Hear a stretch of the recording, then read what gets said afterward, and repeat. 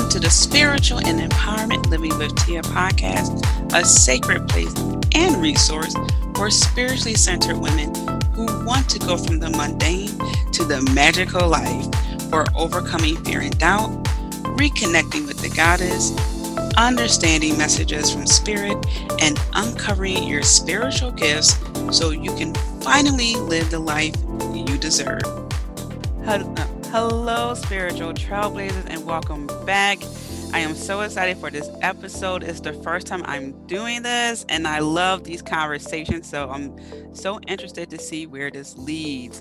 Witchy movies you need to possibly rewatch or watch with real life witch Hilary Parry. So she is a tarot reader, witch, mentor, editor, and teacher. She has been reading tarot for over 21 years, 13 years professionally. She was the winner of the Teresa Reed, the Tarot Lady, Tarot Apprentice Contest in 2011, and has taught classes on tarot and spell work at the Tarot School's Reader Studio in Bridge Closet Beltane Festival. She writes a weekly blog on tarot at her website, tarotbyhilary.com, and has been featured in Maximum Magazine and BuzzFeed. Expert topics include, but are not limited to, tarot, divination, magic, tarot and spell work, meditation, mentorship, predictions. And you can visit Hilary at tarotbyhilary.com. The link is in this episode's description. Hilary, welcome. Thank you so much for having me. I'm so excited about talking about some of these movies. Me too. And I'm so glad that we were able to connect. Thank God, Goddess, for technology. Right. Because I think these conversations are better when I have someone talking about it as with me as opposed to just a monologue. So thank you for that. Right. Just speaking out into the universe, not sure if anyone's listening, not sure if anything's resonating. It's complete trust fall. So yeah, I love having a conversation about this instead of just like, oh, does anyone hear me? Is this mic on? Right. Yes. And as Mercury retrograde already had technical issues with recording, had to re-record. So I'm just like, please, we are tempting fate. Well. We are tempting fate here, recording during a Mercury retrograde, but it is what it will be. So exactly. So the first movie, The Crucible, and so when I think of this movie, this brings back grade school because that's when I first watched. Oh, I'm sorry, not grade school. Maybe it was high school where I first watched The Crucible. Mm-hmm. I remember being young, so maybe ninth grade. But for me, I also feel like it's a coming of age movie for witches or just people who are into spirituality. Thoughts? Yeah. I mean, I think, I mean, like the whole concept of The Crucible, the original, script play that was written by Arthur Miller, this version of it, if we're talking about the version with Winona Ryder and Daniel Day-Lewis, I mean, if you need an excuse to watch The Crucible again, Daniel Day-Lewis as, what's his name? Proctor. John Proctor. John Proctor. Mm-hmm. Like, it's my name. Like, come on. Yes. Come on. And like, forget about the witchiness, right? Like, just watch it for Daniel Day-Lewis. And oh gosh, who played his wife? Was it, I'm going to forget her name, but she's incredible as well. We should have brought this up before we started talking about it. I have IMDb up as a backup here. Joan Allen. What happened? Joan Allen? Yep, Joan Allen, yes. Yes, I got it. I still got it. But like, I just remember from The Crucible, like just when The Crucible was originally written, which was, yes, the setting is the Salem witch trials and, accusations and hysteria. But it was originally written by Arthur Miller during the time of McCarthyism and like the witch hunts of, the McCarthy trials. So, you're going back to that portion of American history, which is super interesting. But you're also getting like this sense of like, okay, who's the real criminal here? Who's the real witch? And it's like this whole concept of the othering. I mean, in the Salem witch trials, there were very few actual witches, if not Right. any, that were accused and found guilty and executed. So it's super interesting, especially whenever you come to that movie for the first time and thinking about what you're going through as a teenager, especially if you're a metaphysical person, um, and you're seeing things that aren't there and you're hearing things that aren't there, and all you want to do is fit in.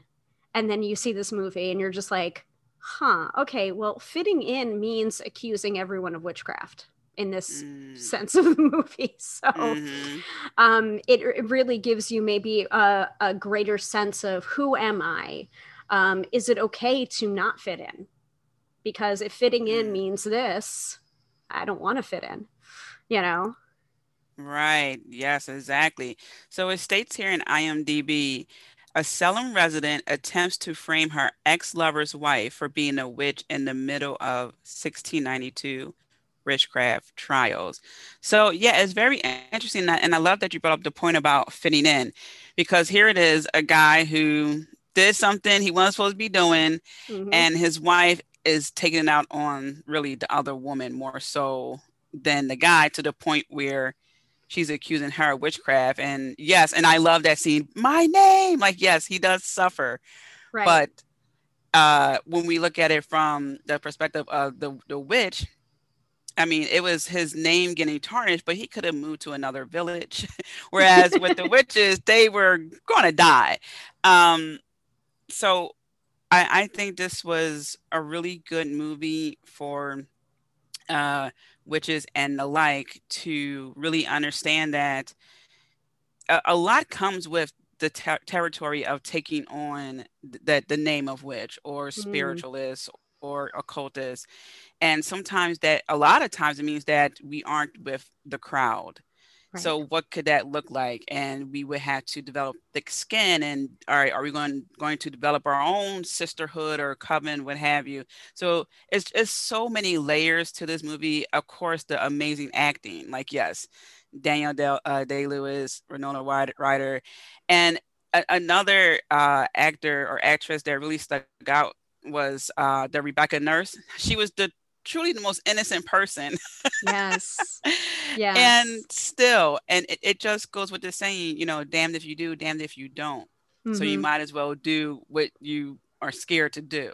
Right. Do what pleases you because goodness knows people are going to talk about you whether they want whether you want them to or not, and what they Hmm. say about you is actually none of your business. Right. Right. Exactly.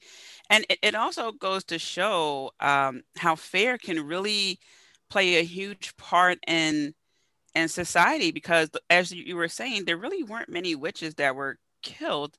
It was the fear of being a witch and the power, like I said, everything that comes with the mantle of claiming to be a witch. Right. So it's so interesting. Yeah.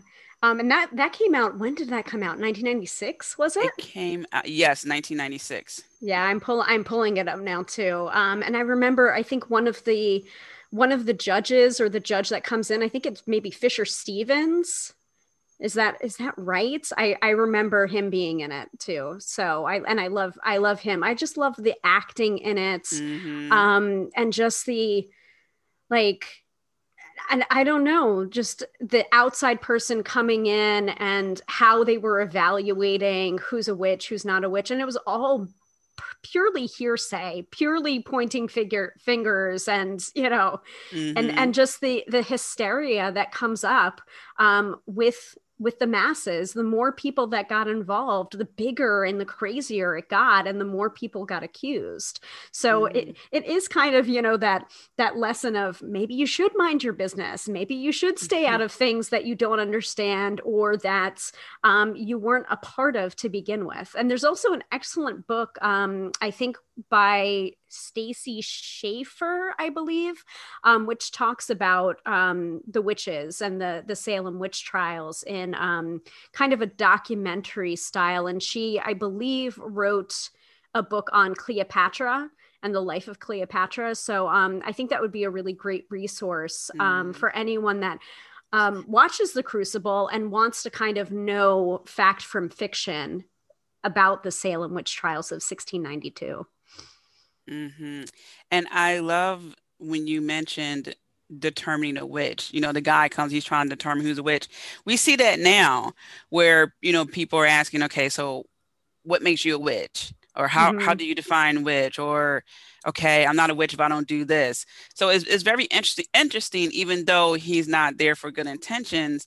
But now so many people are trying to understand what's a witch. And I know this is another topic, but then we have sort of the gatekeepers to tell, Right. so it's interesting how still that conversation is going on of what makes someone a witch.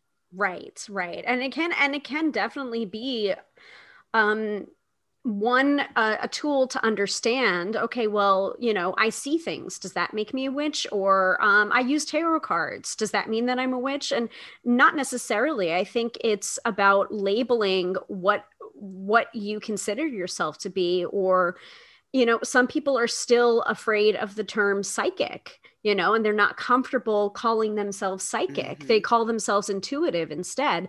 So I think it's very much about reclaiming the labels that make sense to us, and also not using labels to gatekeep Hmm. from people that are looking to be more spiritual or looking into witchcraft as a spirituality.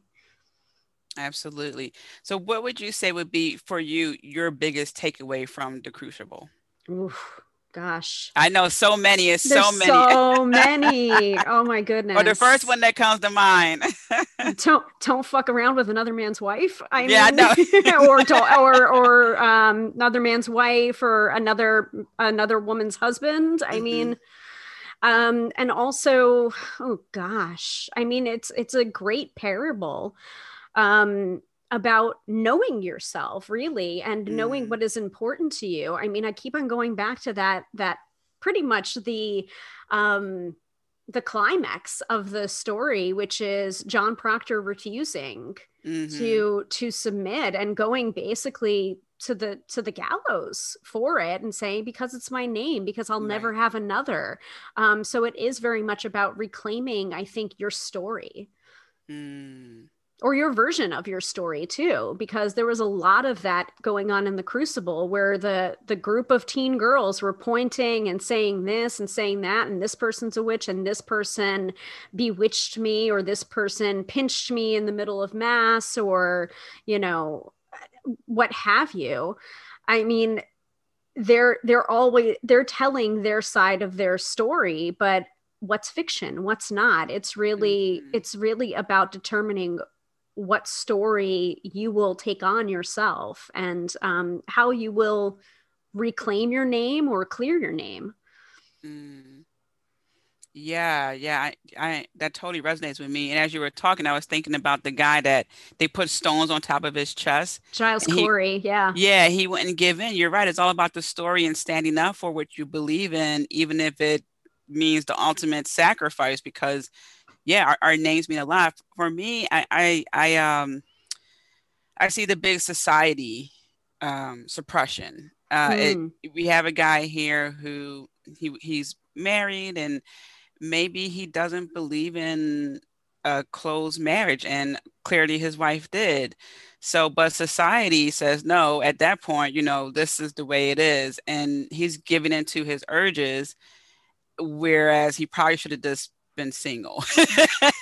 but And so, been single or been honest, or been or like been honest. there's so many Exactly. there's so many people I know that are in open marriages, or in polyamorous relationships, and the tenet of that, the way that works, is honesty, and Hmm. is like, is this okay with you, is this not okay with you, what are your boundaries, what are your lines? And I didn't expect to talk about this about the Crucible, but hey, we're gonna go there. But that cornerstone is on honesty. And as Hmm. soon and as soon as somebody is unhappy, that's when the honesty has to happen. And clearly John Proctor didn't do that. Clearly, he wasn't happy with his wife, so he was, it takes two. Right. It wasn't just Mhm. this teenage girl. Let's be honest here. Right. Abigail, who starts up the whole accusations and um you know is accused of being a witch and accused of being a temptress or a seductress. She's a girl. Hmm. Like this is like John Proctor's wife, or Goody Proctor, I believe they call her. Um, Hmm. she's taking out her ire on this girl, you know. Right. Yeah. So when she should have been much more angry about at her husband, and she Exactly. was, Yeah. but that's where you're supposed to be directing your anger. At least most of it. Yeah, not some little girl. So it's definitely not a societal pressures and what society says that was really a big thing for me in that movie. Like, man, the fact that she directed a lot of her anger towards, Abigail and her husband spoke volumes. Right. So speaking of love, now we're getting into like more of a happier love here. Practical magic. Oh man, so according to IMDb, it has here two witch sisters raised by their eccentric aunts in a small town face closed-minded prejudice and a curse which threatens to prevent them ever finding lasting love. That's such a simplified version of what practical magic is to many of my witch friends, because gosh, we were raised on this stuff. Between like the craft and practical magic, it Right? turned us into witches. I wanted to be Sally Owens so badly. I kept on blowing on unlit candles and trying to stir my Yes. coffee without touching it so Right? many times. But really, like the concept of curses in this movie is just so amazing and so close, I think, to the truth of what magic is, what curses is, or what curses are. Like you have Mhm. to um what's his name? Gary Hallett, the played by oh Oh, gosh, Aidan Quinn. Aiden and Quinn. Hmm. Yeah. Where he says, like you have to believe in curses for them to work, and I don't. Hmm. Like a spoiler alert for that's a little bit more towards the end of the movie. But honestly, like the ways to break curses in real witchcraft is to laugh at them, is to, don't give them the power. Don't give them the power, because the more that you give energy to a situation, the more that it grows, the more that it can hold power over you. And these poor girls, the Hmm. sisters, Sally and Jillian, like they've been raised to fear this curse, and they've been Hmm. raised to think, okay, this curse is going to take away everyone and anything that I'll ever love. And then it becomes a self-fulfilling prophecy, really. Like Sally does her Amas Veritas spell about calling her true love to her, and she makes up all of these qualities that she doesn't think could possibly exist, so that she saves herself from love, because she knows that it's a powerful, dangerous thing. And then, of course, her sister goes in the opposite direction and like runs toward it because she can't wait to fall in love. So Hmm. it has so many wonderful themes about love and sisterhood and family and forgiveness and curses and trusting yourself and trusting your intuition. Like when the phone rings and she knows it's her sister on the other end, like Hmm. I've had that experience Oh where yeah. you have that connection with someone, and you know that when they're going to call, and this is of course before caller ID. So I don't know. Like I'd love to hear your thoughts on Practical Magic. It's one of my favorite movies of all time. It is. It's one of my favorite movies of all time, and it's funny because I remember being a kid and a young adult thinking that love movies are corny, but it's that I love movies with a flair of magic. Mm. And the fact that Sally, I identify with Sally as well, had put in her spell, one green eye, one blue eye. I always wanted the guy with two different color eyes. And I thought that was just so funny. I'm like, okay, this is most definitely my movie. And again, we also see society, the reason why, well, I don't want to give up too much, but part of the reason why that curse exists is because it's tied into forbidden love, so to speak. Mm-hmm. So it's it's so pleasing to see women not necessarily denounce their power altogether. Like I know Sally's trying not to really use her powers too much Right. because of She everything that wants to fit happened. in. She She wants to wants fit to fit in. in and it's just not working. But I love that they were given that space in the movie to grow. And like you said, the sisterhood and the that unconditional love that happens there, but still allowing everyone to be their own agency, but Mm-hmm. still come together. I think that's just so beautiful. Yes, yes. And especially like there's a lot of lessons that can be learned from, Jillian, from her Hmm. from her relationship with Jimmy Angelo, and like that seductive quality where there's a connection there, but you know that this person is trouble, and you Hmm. know that this person is not right for you, and she needs to escape from that. Now, I wouldn't condone many of the things that these two sisters do in the Hmm. movie, but I mean, it really is a cautionary tale for people that fall head over heels in love and have that connection with someone, like especially during this time of year. We are recording this in February. A lot of holidays happen in February, but Valentine's Day is one of them.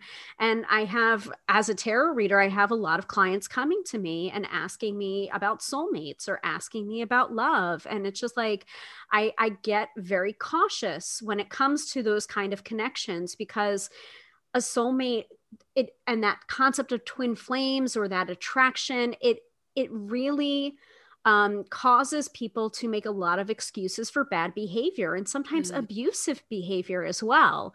So we want to be very careful when we talk about these kind of connections, especially if the connection was brought about by magical means. Like, you don't Hmm. want to do that, because if you bring someone into your life through magic, you're probably going to have to take that person out of your life through magic too, Yeah. you know? That's a great point. So throughout your practice, do you think that the movies sometimes give people a warped view? And Yes.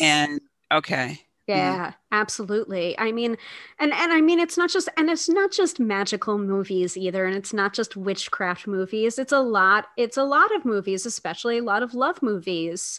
Like, oh, everything works out in the end, or the final scene of the movie is the two main characters getting married, and it's just like, okay, well, now what? Like, that's not a guarantee of anything, mm, like people get divorced, people's hearts change, people mhm, evolve, and it's not a destination. Finding that person is not a destination. That's when the journey really mhm. begins. True. And I think that's what makes this movie so unique is that it's not that picture perfect ending. Right. It's pretty much open-ended, and I like that. It doesn't have to be open-ended for a part two. It's just open-ended. Right. You don't see a wedding at the end of it. You see them jumping off of a roof. Again, spoiler alert, but But accepting who they are completely now. right. Um, and there was something else I was going to say about this movie and oh yeah, so also I like that there were no rules in the way. For example, the midnight margaritas. I Uh love that because, well, one, I'm like, okay, definitely that's going to be something I do as I get older. yes, yes. But but also I like that because so many times our lives can be rigid and for various reasons, our upbringing, a lot of us, we have baby boomer parents who had depression era parents, so it's a lot. This is what you eat for breakfast, this is what you eat for dinner. We don't do that. Once you get to a certain age, you stop doing these things. So I like that the aunts were, slipping the kids, like different things. Chocolate. Yeah, chocolates in the morning, and they had them in like margaritas and they're dancing, they're having fun. So it's just like, what? Yeah, there are rules, like, you don't want to go rob someone, right? But Right. really, Right. there are no rules. You want to make a margarita at midnight and dance your heart out, do it. And that's a spell too, you know, Yeah. like I don't think people really realize, like it's just like, oh, witchcraft with blenders, yes, yes please. Yes, please. Like we don't just have mortars and pestles, even though I have a collection of mortars and pestles just because I love them, and I use them. But you know, like there's nothing to say, like I really love that you brought that up. It's about writing our own rules, it's about learning the rules of magic, yes, but also learning when to break them and learning when to personalize them as well. Mm, That's mm, another big thing in this movie is they're sitting around like during that midnight margarita scene when they're reading each other's fortunes, or Jillian's reading the palms. um you know, like they don't have a book. You know, there's not like Jillian's not sitting there, you know, with a book in one hand and then the palm in the other hand, you know, like she's reading mm, intuitively. She's going with her feelings. And I think when you personalize your magic, that's when it can be even more powerful. And actually, I don't want to spoil it, like go back and watch it, but one of the climaxes of this movie is they're doing everything right in the big spell that they have to do at the end of the movie. They're doing everything right, and everything right is not working. And finally, mm, Sally just throws up her hands and says, like, all right, get everybody back in the circle. We're doing things my way now. And that ends up being the thing that breaks the curse. mm. Yes, you're right. You're right. And I will say before I ask you your biggest takeaway is that this movie also reminds me of the saying, there's a little bit of witch in all of us, because they Yep. got the ladies together who were a little bit apprehensive, like, I don't know, but there was something in them that wanted to be part of something that they felt was good and right Right. and a little bit mysterious. So Right. I was like, yes. Yes, yes, exactly. I love that part where they're all called together and they use the phone tree and someone brings a dust buster because they don't have a broom, and it's just like, yeah, whatever works. Like, There will you this work, go. you know? So, So your biggest takeaway from practical magic? oh gosh. Besides the fact that I just love this movie, I'll I I'll know, rewatch it. It yeah. doesn't even it's like one of my comfort movies. I'll rewatch it Hmm. whenever I'm feeling a little sad or a little like out of sorts. I'll just take it and I'll Hmm. watch it. And then my husband's just like, "Are you watching that again?" And I'm just like, "Just don't judge me. Leave me alone. Leave me alone. Leave me alone with my Owen sisters. I'll be fine." But I think it is about another quote from the movie. You can't practice magic while also looking down your nose at it, which is something Mm, that Sally has to come to understand, where she's running from herself. You know, she's running about from who she is and her natural talents. And like Jillian says it, she's like, all of my life I've wanted to have even half of your gifts. Like, you're mm, wasting yourself. And she gets so angry with that because that is her choice. It's her choice to do with her mm, life what she will. But it is, you know, something that she comes to realize is true, that she's not being authentic to herself, that she is not, mm, truly embracing who she is. So it is a movie about like these witches that have this kind of ancestral line, going back all the way to Salem, all the way to the hangings. And there's actually a very funny quote from the beginning of the movie where, one of the aunts says, well, it didn't help out that most of the wives of the husbands were on the hanging committee, so yeah. but it is about, like, you might have lineage, but also you don't have to have a lineage in order to be a witch or to be Mm, spiritual, because at the end of the movie, those suburban housewives are all coming together for a common cause, and they're embracing that side of themselves that was taboo, that was frowned upon, or that they were mhm, frowning upon themselves for, or frowning upon Sally and Jillian for having these gifts. So, mhm. For me, I love the aspect of love, how it plays such a strong role in the movie, the love of family, mm, the love for love, then the love of wanting to protect yourself from love. Mhm. And then that gradual love that happened when she realized, oh my God, you have one green eye, one blue eye. And it was just so natural. And how he fell in love, or actually, let me click back so I can actually get his name. How, what was the officer's name? Fell in love with Sally, and really because he was reading her notes. And I'm just thinking, that's the ancient form at this point, writing a love letter. And I was Right. just thinking, like, how cool is it to get back to some of that, that expressiveness, you know? Right. So I really, for me, it was just that whole aspect of the different layers of love and the natural things that happen along the process. Yes, absolutely. I could keep going on Practical Magic alone, but I know we have more movies to cover. No, I was just like, oh, I know I had to catch myself because it's just such a great movie. Hmm. So this is the one you recommended, which I love, and I actually rewatched it. The Witches of Eastwick, and this is the one from Yes. 1987. Three Yes. single women in a picturesque village have their wishes granted at a cost when a mysterious and flamboyant man arrives in their lives. Yeah. Played by Jack Nicholson in a Yeah, oh very yeah. iconic role. Just this entire movie, and there are certain parts of this movie that I cannot rewatch. Like I have to fast forward through it. Like the cherry scene, I can't watch it. It's gross. If you Yeah. have if you have a very strong gag reflex, like just fast forward through that scene. Just oh god, goodness. It's awful.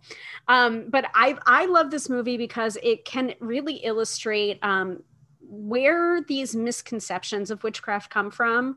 Like spoiler, Jack Nicholson. I wonder who he's playing in this movie. I mean, yes, I the wonder who he's character. playing. Yes, the character's name is Daryl Van Horn, and they have trouble, remembering his name at first when he comes into town, and then as soon as someone remembers his full name, that's when the goody two shoes of the town ends up falling down a staircase and nearly breaking her neck.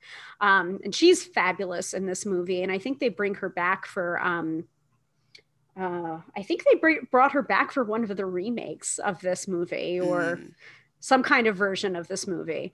Um, but that whole concept of witches and the devil, which we know is not true, but I still have to deal with this conception or this misconception of, oh, well, that means you worship the devil. No, no, no, guess again. nope. And I find it very interesting at the beginning of the movie how they're all so sick of this small town and there's no eligible men and they're all terrible or they're all getting out of relationships or divorced, and they're just like, wouldn't it be interesting if someone new came into town? And they describe their ideal man, and then they're not specific in what they're wishing for, and it ends up all being the same person. So that is a truism of magic, wrapped up in a false ism that we worship the devil. We do not. So Right. And some of the other actresses in here are Cher, Susan Sarandon, Michelle Pfeiffer.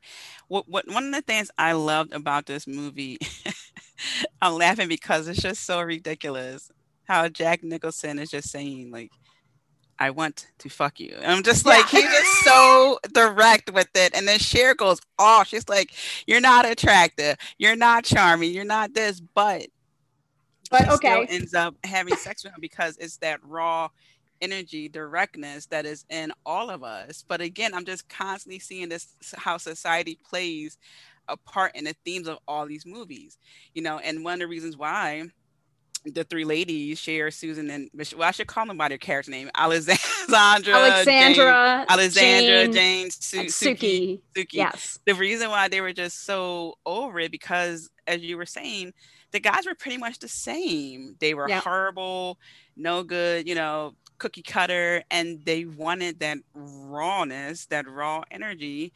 That even just going to talk a little bit about goddesses. Some goddesses have that raw energy, Freya, and then you have ones Mm-hmm. that are a little bit softer, like Kuan Yin. And they are the women that want that more of that raw, direct energy. But again, society was kind of numbing them to the point that they just got finally tired of it and they were ready to wake up. And that also leads to manifestation. Right. They weren't Right. quite specific, but they kind of sort of got the guy they They wanted. So got what they keep that in wanted. mind. They got what they wanted.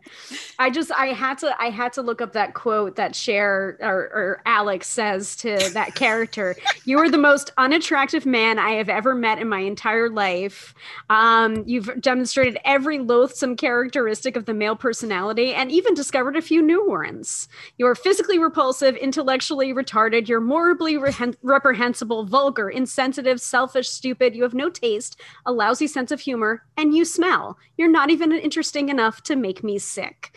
So, the next time you have someone in your life that you're just like, go on, get gone, remember this quote from Cher's character in The Witches of Eastwick. But then she ends up going to bed with him anyway. So, you know, I don't know if it's the writing, if that's just scripted to happen, or if it's just Jack Nicholson. There's something about Jack Nicholson. There's something about Jack Nicholson. I think there's something about people who live unapologetically, Mm. right or wrong. And when I say wrong, I don't mean like they go on a killing spree wrong. I mean, oh, they were drinking and cussing. Oh my gosh. Like that type of wrong. Even dancing. Some people are like, oh my gosh, they were dancing. Mm-hmm. So there is something to be said about that. And I think it's just that raw energy of this is who I am. And because I claim all of this, no one can really step inside my bubble here. Like this Right. is my world. And I think that's where that attraction comes from because we all want to live our truth and show up as our true selves. But again, we got to get over that society barrier, among other things. Right, right, exactly. And I mean there's some really great points in this movie too about I guess kitchen witchcraft or Hmm. folk magic that they do bring into it, which can be true, like the wax puppet that they make together Hmm. when they're ready or they've realized who Daryl Van Horn actually is and that they need to get rid of him, basically. But I think I just really love this movie for the strength of the three female leads. Hmm. That they're friends, but they're almost sisters in a way that their own families didn't provide for them. You Hmm. have Suki, who is overwhelmed and has had so many kids. I don't even know how many kids she has. 7 perhaps. A But lot, yeah.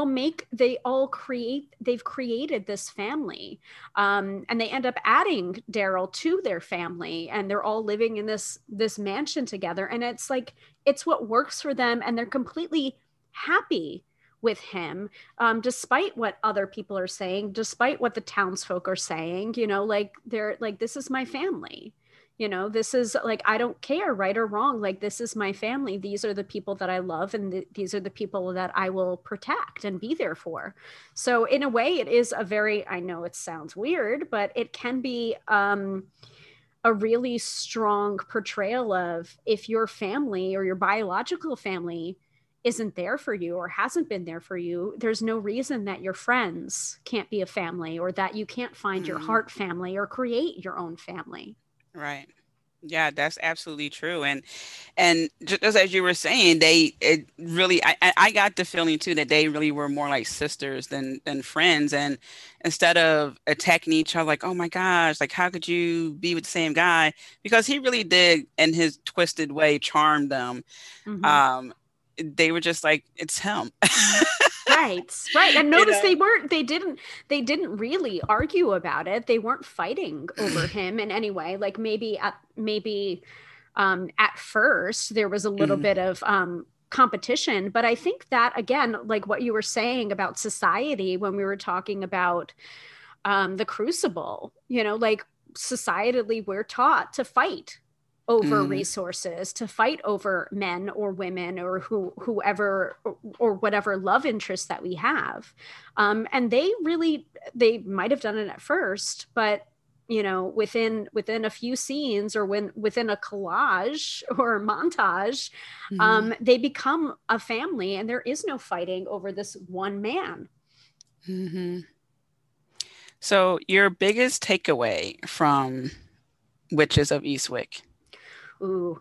I was thinking about this before we started recording, because there is, again, so many in this. But what I Hmm. think the Witches of Eastwick really teaches us is that the power doesn't come from somebody else; it comes from within us. Like, they Hmm. brought him to Yep. that town. They brought him to Eastwick, and they took him out of Eastwick.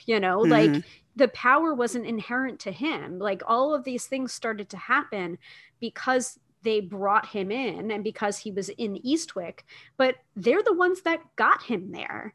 So, and once they realize their own power and that it's inherent to them, they realize it wasn't coming from him at all. They gave him that power. It was from them. Yes, and I was trying to Google this quote because Jack Nicholson talks about, like, in his, again, crazy way, because he's the devil. He talks about praising women. Yes. Do you remember that? I'm trying to find this. I'm just going to mute myself really quickly and see if I can. I've Because I'm got going the to type this in it. quotes. Oh, I've you got have the it? Oh, quotes. great, Yeah. great, great. Do you have that quote where he's like praising women? He's Well, basically saying, there's two there's a couple of times he does it, a couple of times in the movie. He says, like, I like women, I admire them, but if you want me to treat you like a dumb twit, I will. Like, oh gosh, but it's like, I see men running around trying to put their dicks into everything, trying to make something happen, but it's women who are the source, the only power. Nature, birth, rebirth. Cliche, sure, but true. So he says yes. that, and then he says, when, again, one of the climaxes of the movie, do you think God knew what he was doing when he created woman? Mm. Was it a mistake, like tidal waves, earthquakes, floods? But I think the quote that you were looking for is probably the first one. It is women who are the Mhm. source. Yes, that was one of my biggest takeaways because they reclaimed their power. They had that sisterhood, just as you were saying. They brought them in there, they took them out, Yep. and they created their own environment, their own lives. So that was my biggest takeaway, is that we can really create what we want in our lives. We can really bring in what we want into our lives, and it's not so much where we are at Mm-hmm. times. And Mm-hmm. I get that, everybody's has a different living circumstance, but we have so much power. And I like that, even though he's the devil and he has all this, power too, he's like, no, no, no, it's the women. It's the women. Yeah, absolutely. And another, like, secondary point about the Witches of Eastwick is just because someone is attractive and sometimes that magnetic quality, that doesn't mean that person is good for you. Like, hello, Mhm. he's the devil. Right. You can just be horny, so double check. Yes. Double check. Which leads me to The Craft. Oh A, boy. a newcomer Catholic prep high school falls, I can't even read right now, falls in with a trio of outcast teenage girls who practice witchcraft, and they soon conjure up various spells and curses against those who anger them. And Yes. this is the one from 1996. Yes, not the new one. Not Not the the new new one. one. Not the new one. I haven't seen the new one yet. I don't know if I will, because there are so many people that I know that are practicing witches now that got into witchcraft because of this movie. And I Mm, know it seems silly, and I know it seems cliche, and for definite there is a lot of Hollywood glamorizing and misconceptions going on in this movie. But there are some kernels of truth in it as well. mm, And they did have, I believe, a witchcraft expert on the set to mm-hmm, run things past. But this movie, it's just campy, it's fun, it's about being the outcast, it's about taking back power when you are the outcast. mm-hmm. And yeah, just like, I think one of the taglines is like, she has the power, or they have the power, like, for the when they were promoting the movie Mm-hmm. originally. And Yeah, I'm trying to also, see if I can see it here. There's the photo. Welcome to the Welcome witching to the hour. witching hour. Yeah. Uh-huh. Yeah, yeah. And also the actress who plays Rochelle, Rachel True, she just came out with the tarot deck. Mm-hmm. So it's like, you've got some you've got some not necessarily typecasting going on, but you have people that are experts that have unusual practices or unusual hobbies like tarot actually in this movie. So Mm-hmm. I'm a little bit sad that there was no appearance of the tarot really in the craft, but it's the craft, not the tarot reader. But yeah, just like that whole concept of, so Sarah is the newcomer into the new school, and she meets Nancy, Bonnie, and Rochelle, and they become a coven of four. And you have Bonnie's character. They're all like it's a very ensemble cast, but each of the different characters have their own issues that they're going through. And then Mm-hmm. together they kind of figure out how to address those issues, whether it's racism, whether Mm-hmm. it's learning to love oneself after a horrific fire and having scars, whether it's recovering from a suicide attempt or depression, whether it's being white trash in the case of Nancy and living in a trailer and being like kind of embarrassed by their upbringing or their situation. Like they all have different problems, but they all come together to try and solve those problems using witchcraft. And they don't start doing that at first. Like when you see them in the movie at first, they're just going out and communing with nature. They're not really Mm-hmm. asking for much until they start asking for more. So Mm-hmm. it's interesting to see the evolution of just being reverent and being wanting to be in nature, and then asking for more and more and more, and then having it all taken away because they abuse their gifts or they abuse Mm-hmm. their powers. So Yeah, so many great points. I love, excuse me, I love the dynamics of each character. And I like that because it's showing a blend of the mundane, and I'm just saying the mundane as just separate from magical. mhm, Because what they're going through really isn't mundane, but it's so easy to want to go right into magic and do all this stuff and forget about everything else. So mhm. I'm glad that you said it didn't start off like that right away, which is true. I remember the one scene where Rachel True's character Rochelle, she had what was it? She had curly hair, and the one girl goes, "Oh, this must be one of Rochelle's naps," and I was like, "Oh." Oh, Oh, like I felt that, so again, you got high school setting, and so you got girls who are discovering themselves, they're going through things, and along comes this magical thing that's really within all of us anyway. And now the true exploration begins, but first they had to deal with the mundane stuff. How can they possibly dive into their magic if they're going through these things that they're trying to address? And that's where we see some of the abuse happen, is because some people think others are doing better, but they're dealing with their own stuff too, and sometimes you don't recognize, or you think you start to weigh who's doing worse, right. and then now you got a riff in the group. Exactly. And I just think it's very interesting about the concept of power and the concept of magic. Notice how they were a coven of three before Sarah comes along, Hmm. and you see Bonnie leaning up against the lockers looking at the farmer's almanac basically and saying, oh well, today is portending or predicting a day of balance. Perhaps we'll find our fourth. Like they're like, Hmm. that's how the movie begins. They're looking for their fourth person because they feel like they have to have a fourth person in order to do real spells, and Hmm. everything that they've been doing up until that point has not been working because they don't have their fourth. They don't have a representation of all four elements: earth, air, fire, and water. Well, it can be about balance, that's true, but for them to have that concept of we're not complete, we need to have this in order to do our magic, that's kind of faulty. Like that's Right. like saying I can't cast a spell because I don't have this one ingredient. Right. Like that's more of an excuse because the real spell, the real magic is within you. Right. Right. Even if you are a solitary practitioner and you want to work with the element, you would have incense, you'll have a bowl of water. Like you would find a way to have the elements there. You wouldn't say, "Oh, I don't have three other people." So Right. like anything really can represent an element or a Right. substitute for it. So yeah, that's definitely something that is Hollywood. Yeah. And they also and they give the power away.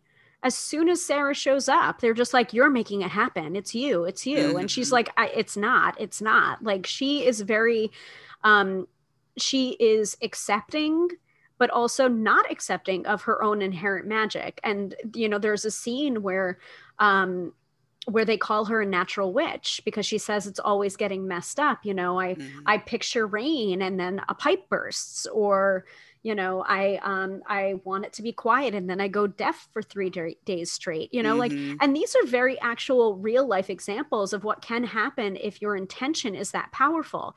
And this is actually something that I teach when I teach spell casting and when I teach tarot for spell casting is there are three elements of any spell. There is the intention, there is the vehicle, and there's the energy. The intention is the most important thing. Sometimes, if you're very adept at spell casting, intention is all you really need. So you need to make that Hmm. intention a good one. Otherwise, things can start happening without sage, without incense, without a magic wand, without Yeah. a vehicle or a poppet or a candle, because your intention is so strong, the spell will just go on its own. So that's an example, or like a fictionalized example, but I've had those kinds of things happen to me where I've had an intention that's really strong. So it's not necessarily that Sarah is a natural witch. It's just she's very in tune with her intentions, but she always mentions it goes wrong. So she needs to be able to focus it. But Right. it doesn't come until the end of the movie where she's really in tune with all that she is, and she's tapped into her full power, because up until then she's really denying it. It's Hmm. like this worst version of humbleness I've ever seen, where she's just like, no, no, it's not me, it's not me, because to some degree it isn't her. It is the power that her three coven sisters have given to her when as soon as she showed up and tipped that pencil and moved that pencil around on the desk, and it's just like, ooh, powerful, like use your witchcraft for something other than that. Right. No, yeah, exactly. And I love that there was a well thought out timeline, because if she had got all her powers in the middle of the movie, I think it would have cheapened the movie, because in this path there's constant growth. And we have good days, we have bad days, and again, it's one of those things like, yeah, I'm still learning. I do one thing and something else happens. I don't completely get it. So, and of course, they go to different events, and people. I don't want to give up too much, even though this movie been out People since get forever. hurt. People People get get hurt. hurt, people get upset, people get hurt, and there's that coming together, or a self-awareness at the end, that's just like, wait a minute, you guys wanted me in the coven. I don't even need you guys. Right. And when you come to that point when you realize who you don't need, and it was a little bit, even though this wasn't their intention, a little bit abusive to say, oh yeah, okay, here's our power now, you do something with it, you make us whole. It's like, wait a minute. I'm trying to figure this out myself here. So Right. they wanted to welcome her, but it was almost like a conditional love. Like, we want you in our circle because we think you could do something for For us that we've us. been trying to do for so long. Right, exactly, exactly. And she said, and Sarah comes to that realization where, as soon as she disagrees with them, it becomes this shunning Hmm. almost, where it's just like, if a witch betrayed her coven, they would kill her, and it's just like this sisterhood that she thought she had. She disagreed with them one time, and then all of a sudden they turned on her, and it was very much a cautionary tale of like what have you done for me lately, almost Mm-hmm. in a very witchy way. And I always love the scenes where they go back to the witchcraft shop, where I believe her name is Lyria, who has all of the lessons, and they're not really Mm-hmm. heeding her because it's all fun and glamorous and everything. And she was just like, and then Sarah brings it up later, like, what about balance? Remember what she said about balance? And they're just Mm-hmm. like, I've been a monster. I'm having fun. I'm sorry you don't like that I'm having fun. And it's just like, there's nothing wrong with having fun, but you go from someone, in the case of Bonnie, who's completely shy and covering up her entire body because of her scars, to becoming a total narcissist. Mm-hmm. So, it very much is, power can bring out your inherent personality or what you already had inside of you. It doesn't Right. change who you were to begin with, really. Absolutely. And also, it reminds me of, especially when you're just starting out and you have your tarot cards, you go somewhere and people want you to read for them all the time. All the And time. one time you don't want to do it, and it's like you're the most horrible, no good, very bad person ever to walk the face of the earth. Yes. Yes. It's like that. Like my Yes. heart went out to Sarah sometimes because it's like she didn't ask for that. She recognizes that she has some gifts that she's like, all right, yeah, I say this and then I go deaf for 3 days. And Right. it's in real life, you're not obligated Right. to do this, so Right. that's Right. another thing. And I mean, it is a really wonderful lesson in boundaries, especially when that happens to you. You kind of want to set up your boundaries before that happens to you, because you're going to lose friendships because of it. Like Hmm. I didn't do that, and I lost one of my best friends from childhood because she would always want me to read her cards, and we would go out to dinner or go out for drinks and dinner, and then she would inevitably, within 5 minutes of us sitting down, did you bring your cards with you? Yep. And it's just like, I want to know about your life. I want to be your friend. I don't want to be like this. It's part of the reason why I don't really read a lot for my friends anymore. Or if my friends are readers or are witches, they understand that there is a delineation there, and they will book a reading just like everybody Hmm. else. Right. So yeah, The Craft can be a great movie to watch when when you feel like everyone's trying to take a piece out of you or get something out of you, and bringing that power back to yourself, and setting those boundaries. Absolutely. Your biggest takeaway. I know there are many. It's hard. Oh gosh, for The Craft, intention is everything, Mm, really. Intention is everything. It is the real driver for any spell. So, and also being careful what you wish for, because I mm, think Sarah probably put out that intention before she moved, that she wanted like-minded people. She yeah. wanted to be seen. She wanted to be loved as well. Hmm. We have only glimpses of her depression and of Hmm. her background, but you don't see any past scenes from Sarah's previous life before Right. she moved. The only thing that you see is just Sarah herself alone. So we have to come to assume that she invited this group of girls into her life too. So just be Mm. be careful, be careful what you wish for, because you just might get it. Yeah, and now I'm even wondering if maybe she was at her previous high school and some of the things she was doing, her magic was going wrong, and they had to move. And she said, I want to move to a place where I'll be accepted, and but it kind of went south. Right. So for me, I loved the scene where they were at the ocean, Mm, and I think it was Nancy who called the watchtowers. And I thought, oh my gosh, that's amazing. I love that you didn't see the watchtowers, or I think she also said like him, like I can feel him. I'm glad that you didn't see it. yes. You saw you saw the end result and you felt what she felt, because that's accurate. Like, yeah, you do see from time to time, but the magic, you'll see the end result. You'll Right. feel it, you'll embrace it, and and again, as you were saying earlier, you got to be careful what you wish for. When you start to be greedy and not be responsible with it, then it goes south. But just that initial, and I said it because, the animal, but Yes. um, just that initial connection with the ocean, and they're outside, and she's connecting with the watchtower. I'm like, yes, that's actually the main reason why I was like, I want to work with watchtowers. Not then because I didn't understand it, but later on when I was studying spirituality, and it just kind of brought back that memory. I'm like, oh yes, yes, yes, and now I love it. And there are some, like, this is the reason why I love looking up movie trivia on Internet Movie Database, where we're using to refresh our memory for some of the actor names or the character names.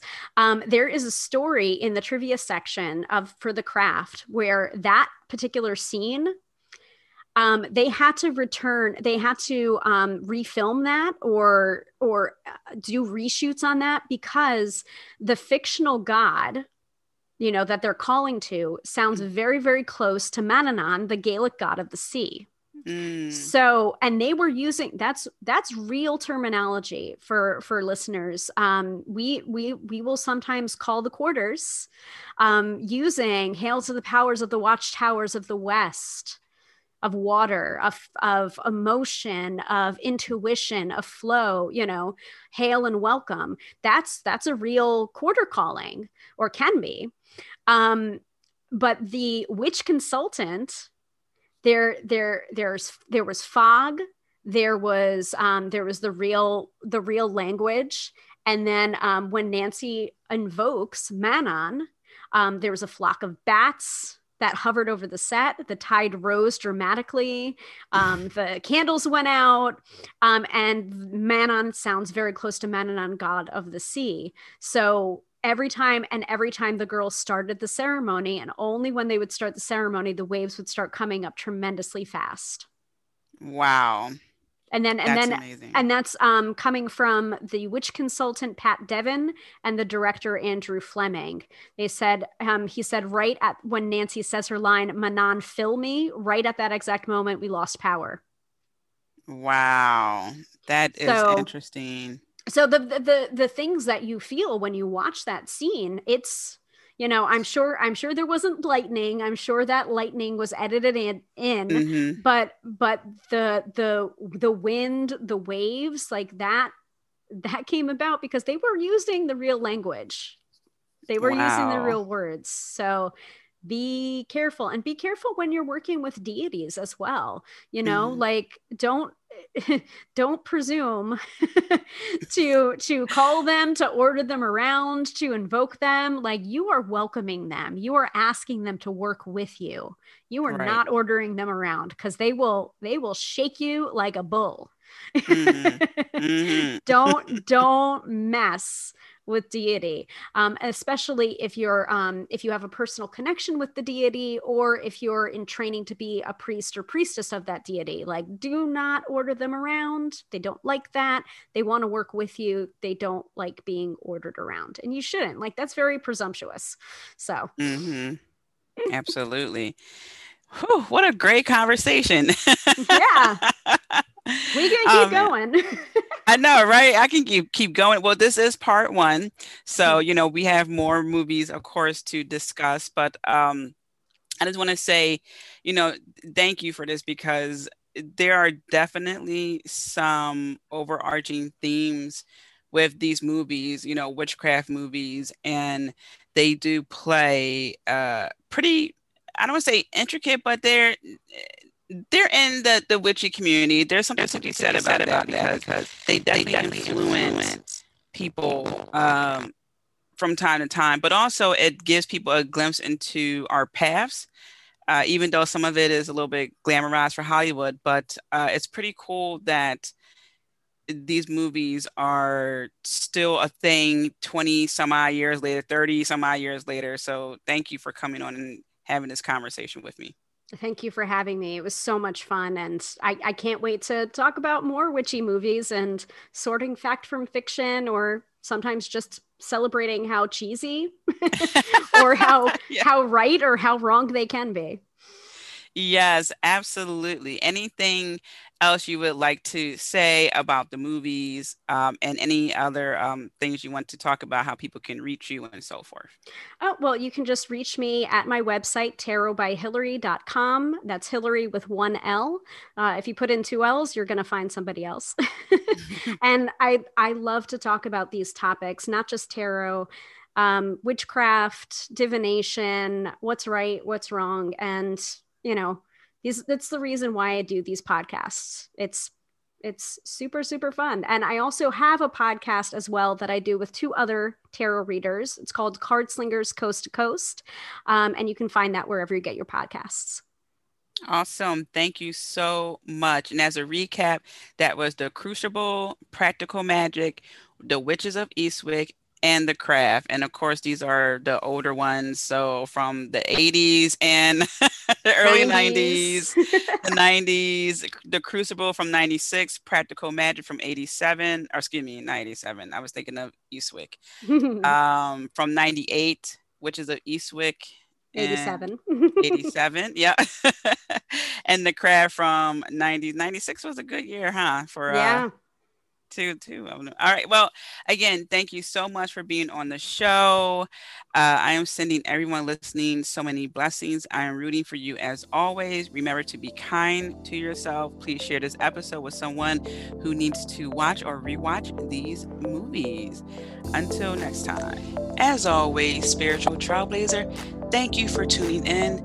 Do make sure to stop by and visit me at tiamariejohnson.com. Also, don't forget to subscribe. Last but not least, be kind to yourself. I'm rooting for you, and I'm sending you so many blessings. Until next time.